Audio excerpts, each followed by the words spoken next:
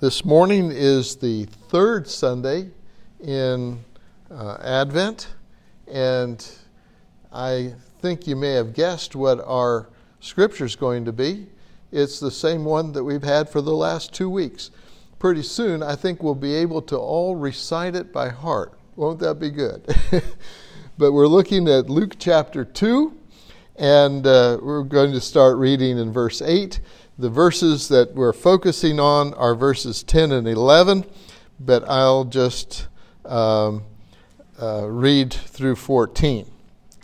I was afraid this morning when we went to Hampstead Baptist Church that Pastor Joey was going to steal my thunder because he preached on the same passages. But I thought, isn't it wonderful that all around the world in these days, people are looking at this scripture and are examining it, and they're looking at it from so many wonderful different ways, and it's so rich and so powerful that who knows how many different sermons come out of this same scripture at this time of year, in how many different languages and in different countries around the world. That's just an interesting thought, kind of expands my horizons when I think about it. But today we're going to be looking at a God who apparently surprises people. And let's take a look at that. Here in chapter 2, Luke chapter 2, beginning at verse 8. And in the same region, there were some shepherds staying out in the fields and keeping watch over their flock by night. And an angel of the Lord suddenly stood before them, and the glory of the Lord shone around them, and they were terribly frightened. And the angel said to them, "Do not be afraid, for behold, I bring you good news of a great joy, which shall be for all the people. For today, in the city of David, there has been born for you a Savior, who is Christ the Lord. And this will be a sign for you. You will find a baby wrapped in cloths and lying in a manger." And suddenly there appeared with the angel a multitude of the heavenly host, praising God and saying, "Glory to God in the highest, and on earth peace among men with whom he is well pleased." Well, I was looking again at this event with the angels, and I'm thinking, what a God of surprises. These shepherds had no idea of what was going to happen. They're just out in the field by night, watching over their flocks. Who knows, maybe they're sitting around talking a little bit. Maybe they've got a little fire going. I don't know. I don't think they were roasting marshmallows. I don't think they had been invented back then. And I still don't think they know a whole lot about marshmallows in that part of the world either. But in any case, here God suddenly shows up. An angel appears. It happens in the twinkling of an eye. This angel's there. They're shocked. You can imagine this incredible event. The angel's there and makes this announcement that is the culmination of what God's plan is for. And I'm sitting there thinking, my goodness, is there no lead time? He just sort of announces, for today, this day, for this day is born to you a Savior who's Christ the Lord. He says, don't be afraid. I've got good news of great joy for all the people because this day. I'm going, can't you sort of give us a little bit of lead time? Can't you really sort of help us out a little bit here and not just surprise us with what's happening today? I mean, what is this? Is this a last minute thing that you sort of forgot about God and you sort of had to find somebody that was going to listen, and so you found some shepherds out here and announced this great event that's going to be for all people, all time, throughout the whole earth. Didn't you have a better plan to organize this? And suddenly just because Jesus was born, you got to do something. So you just show up to shepherds out on the hillside. I mean, it does seem kind of strange that God sort of, is he a surprise kind of God? Is he a God who works spontaneously? And it seems like in this whole story, it was kind of like that, wasn't it? I mean, Zechariah goes into the temple and he's just doing his job as a priest in the temple, and an angel shows up and talks to him. Or Mary is just this young girl minding her own business, and suddenly she's surprised by an angel. I mean, is God this kind of spontaneous, disruptive? I mean, this is strange.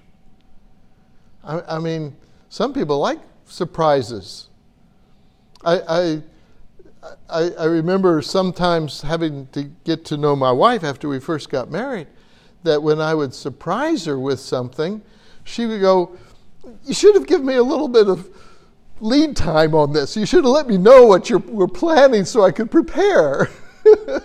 And I thought, but that kind of robs us of the surprise. And I got to thinking about this whole event, that he waited until the last moment of the day that Jesus was born to make an announcement in the evening by surprising unsuspecting shepherds out in the field. I got to thinking about this day. This day. God showed up on the day to make an announcement. He says, this day. I got to thinking about all the times in the Bible where it talks about now, this day, today.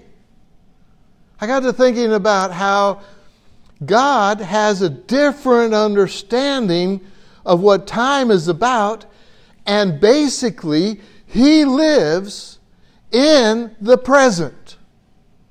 God is always present. He always lives in the now. He doesn't live in the past. He knows what the past is. He knows what the future will be. But if you're going to meet God, you're going to meet Him now. If you're going to have an encounter with God, it's not something you're going to sit down and plan for weeks in advance. It's something that when God shows up, He's having time with you right now. His whole concept of who He is a God of the now. I put up a picture on Facebook this morning because I found this lovely verse in Isaiah 33, verse 10. It says, "Now I will arise, says the Lord. Now I will lift myself up. Now I will be exalted." He's not talking about future. He's not talking about past. He says now is the time. And you start thinking about all the different verses that start coming up in this crazy situation that appears to be almost humorous, suddenly appearing this big announcement to insignificant people about the greatest event to date in the history of mankind. Why does God wait until the last possible moment? Did He not find anyone to listen to Him when He finally remembered there was something else left to do? Does God always work so spontaneously as though He forgot something important until the last moment in time? And then has to find some crazy way to do something? That sounds more like me than God. I do things like that.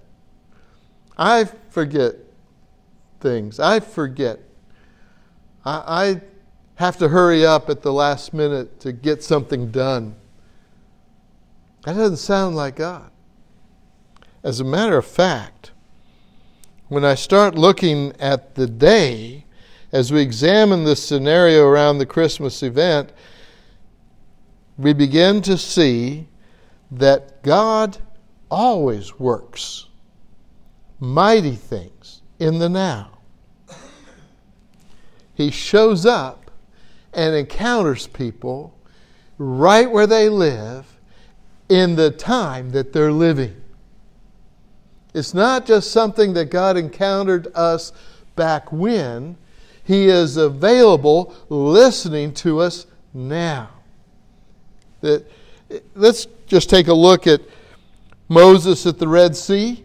He needs God now. The people are against him. The enemy is coming up. It looks like a sure sign of destruction. And he says, God, I need you now. He lifts up his staff and a sea is parted. Never happened before, never happened since. And you've got people, a whole country passing through on dry land, and all of Pharaoh's army is destroyed when the waters close on top of them. The people that were there experienced God in the now. When I look at Daniel in the lion's den, the angel shows up and shuts the mouths of the lions while he's in the now den of lions.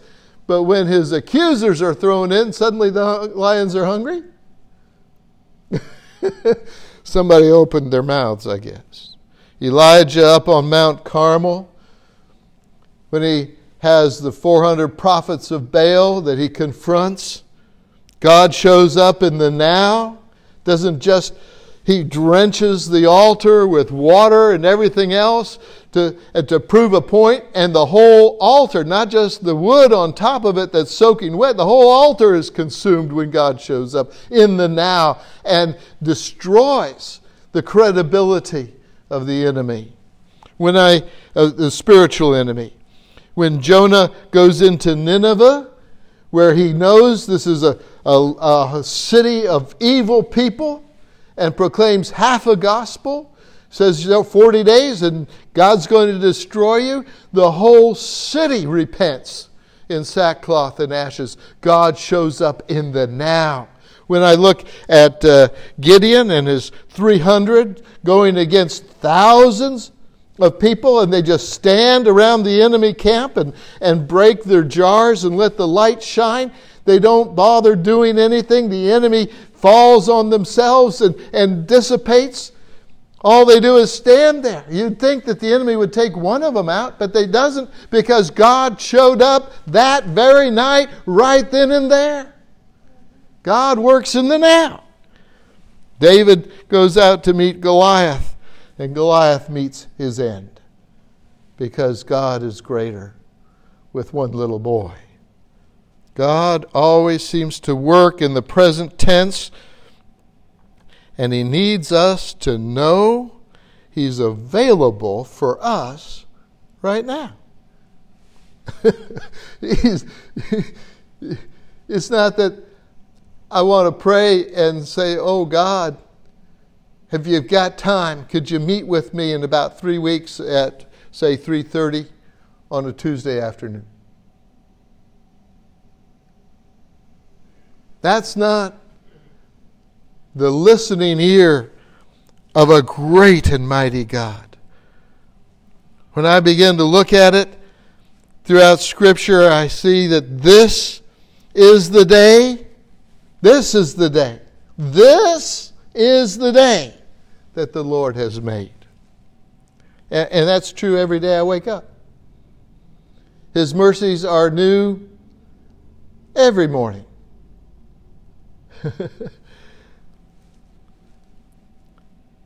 2 Corinthians 6:2 says, behold, now is the favorable time. Behold, now is the day of salvation. When is the day of salvation? You can't get around that the time of salvation is now. When I begin to look at how faith and hope and love abide in 1 Corinthians 13, what do I read? But now faith, hope, and love abide, these three. But the greatest of these is love.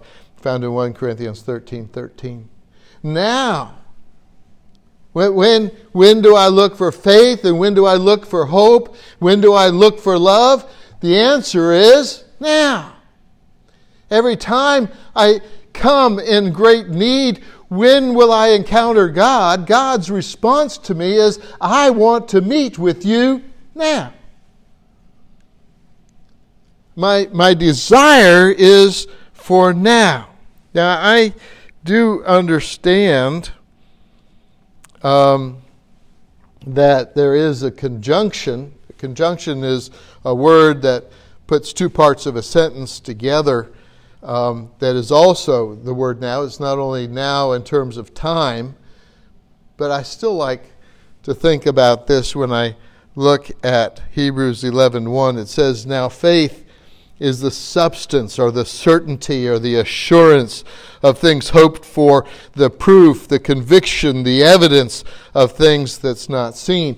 I look at that and it says, the word now there is actually a conjunction meaning since or because faith is there, we have this assurance. But I still love the word now that is used in all of the translations. Now, faith. Faith is something that is required and needed in our lives, not tomorrow and not yesterday, now. I heard a guy preach on now faith once, and I thought it was interesting because I struggled at the time when he was preaching on it, knowing that the word now in that context is a conjunction, meaning something other than time, and yet there was something in the midst of that said, you know, we really need to have faith that rises up inside of us in the now. Our faith needs to be continuous and growing in the now. Then one of the things that I think is absolutely incredible is to know what it says in Hebrews 7:25. It says, therefore he is able to save forever those who draw near to God through him, since he always lives to make intercession for them. That's present tense. He's right now praying for us, for each one of us, right now. He is interceding on your behalf before his Father, and guess whose prayers the Father always answers? Never was a prayer that Jesus prayed that the Father didn't answer. Not one. And I sit there and I think, he is praying for you now. That's an incredible understanding that God's desire for us is that we live in consciousness of our faith being renewed within us right now, and it has immediate effect and results in all aspects of our lives. When God started to work in this event in Luke chapter 2, we need to understand that we can't confuse God working in the present as being spontaneous or coming up with a last-minute surprise because he forgot something. Rather, the whole Scripture, beginning in Genesis, we start to see that God has worked to prepare us for the coming of his Son, and through prophecy over prophecy, through hundreds of years in preparation, leading through the whole entire Old Testament, he begins to describe in detail what's going to happen, the city in which Jesus is going to be born, what his purpose is, why he's going to come, what he's going to accomplish, and how he's going to do it forever for all people in all generations throughout the whole world. That is clear throughout the Old Testament. It's not something that God thought up at the last minute, but He started in preparation and He waits until the time is right. And in Galatians chapter 4 and verse 4, He says, when the time was fulfilled, when the time was right, that's when He sent forth His Son to be born of a virgin. He waited until the right time in history. And He prepared a people for it all this time. He was working on it strategically. He's got it all worked out down to the last detail. He's going to come out of Egypt too.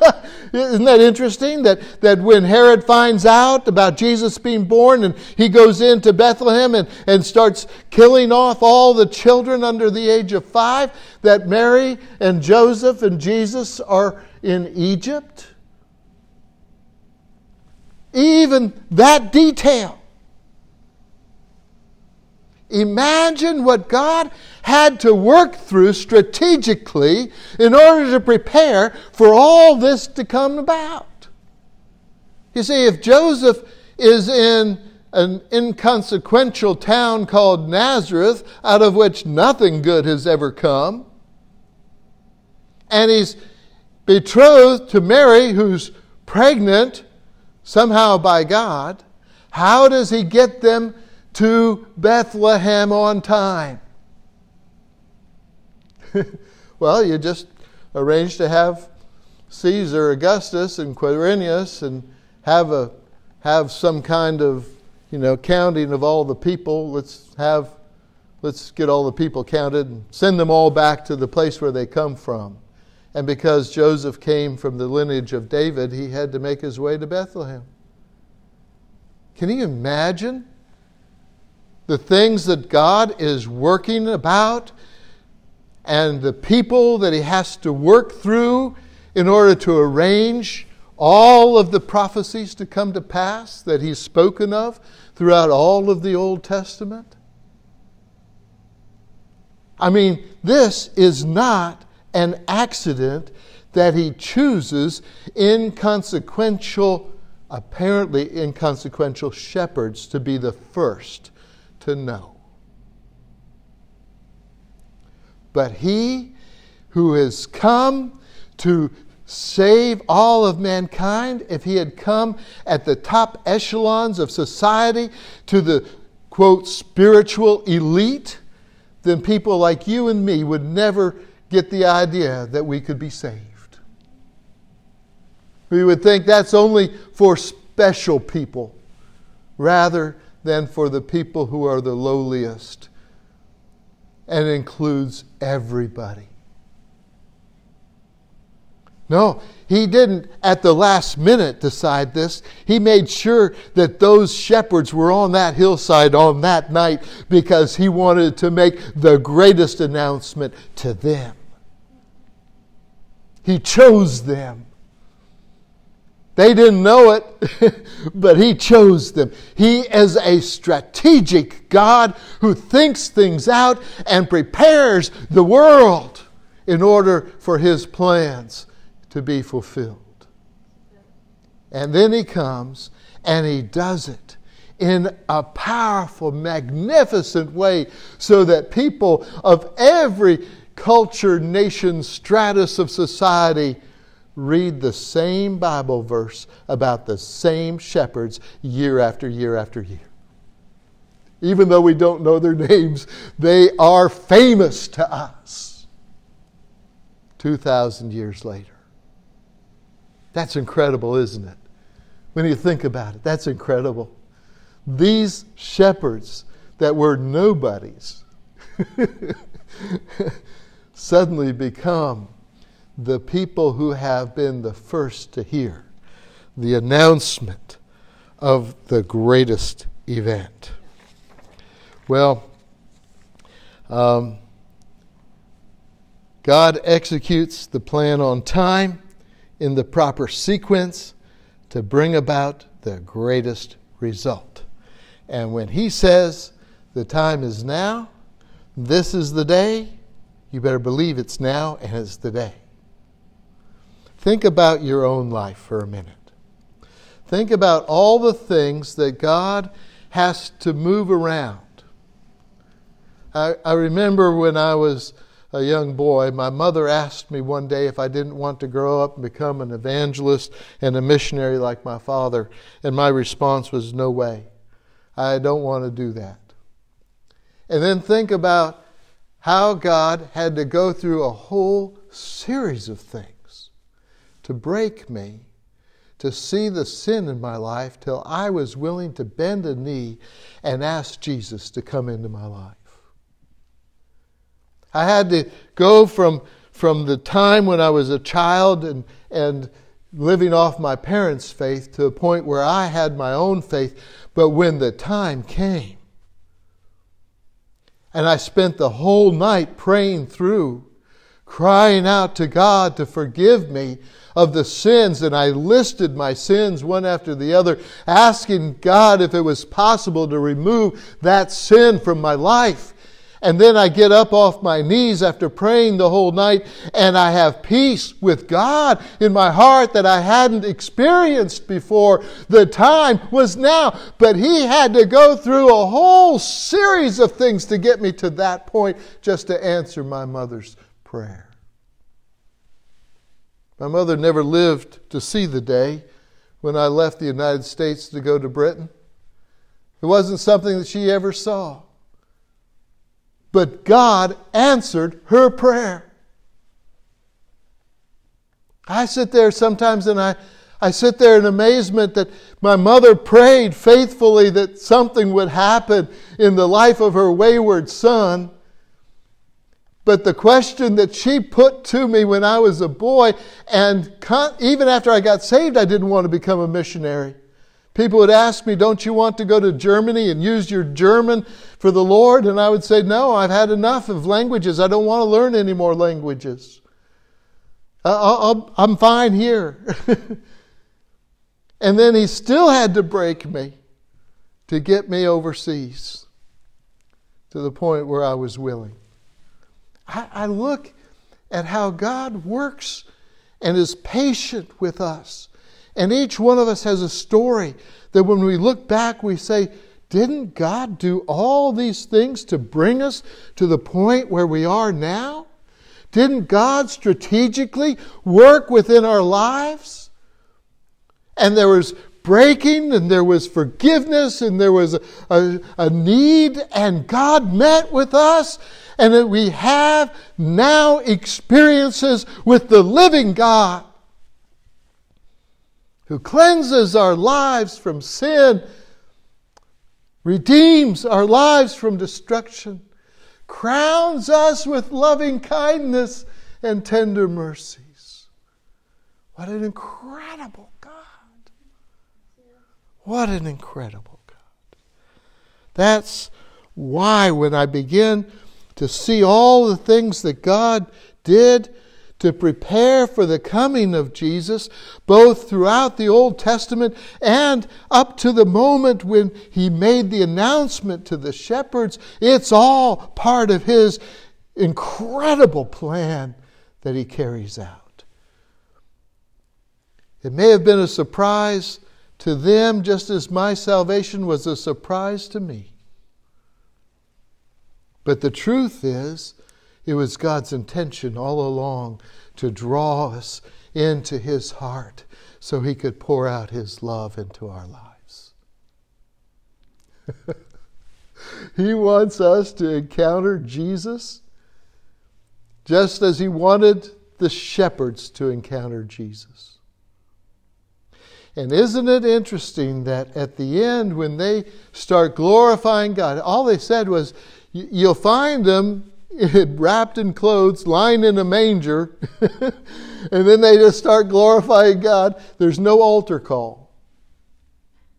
There's no altar call. There's no saying, you're a sinner, you need to repent, will you come down? I see your hand, we're going to pray for you, will you pray this? No, there was none of that.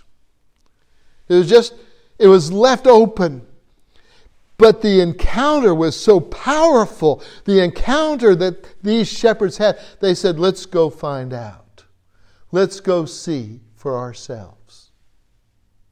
The response the challenge to the shepherds when they met the angels, their surprise, their overwhelming encounter leads them to say, I need to go find out for myself. Let's go. Let's go see what God's done. You see, God shows up in our now and still leaves us with the decision whether we're going to walk with Him or not.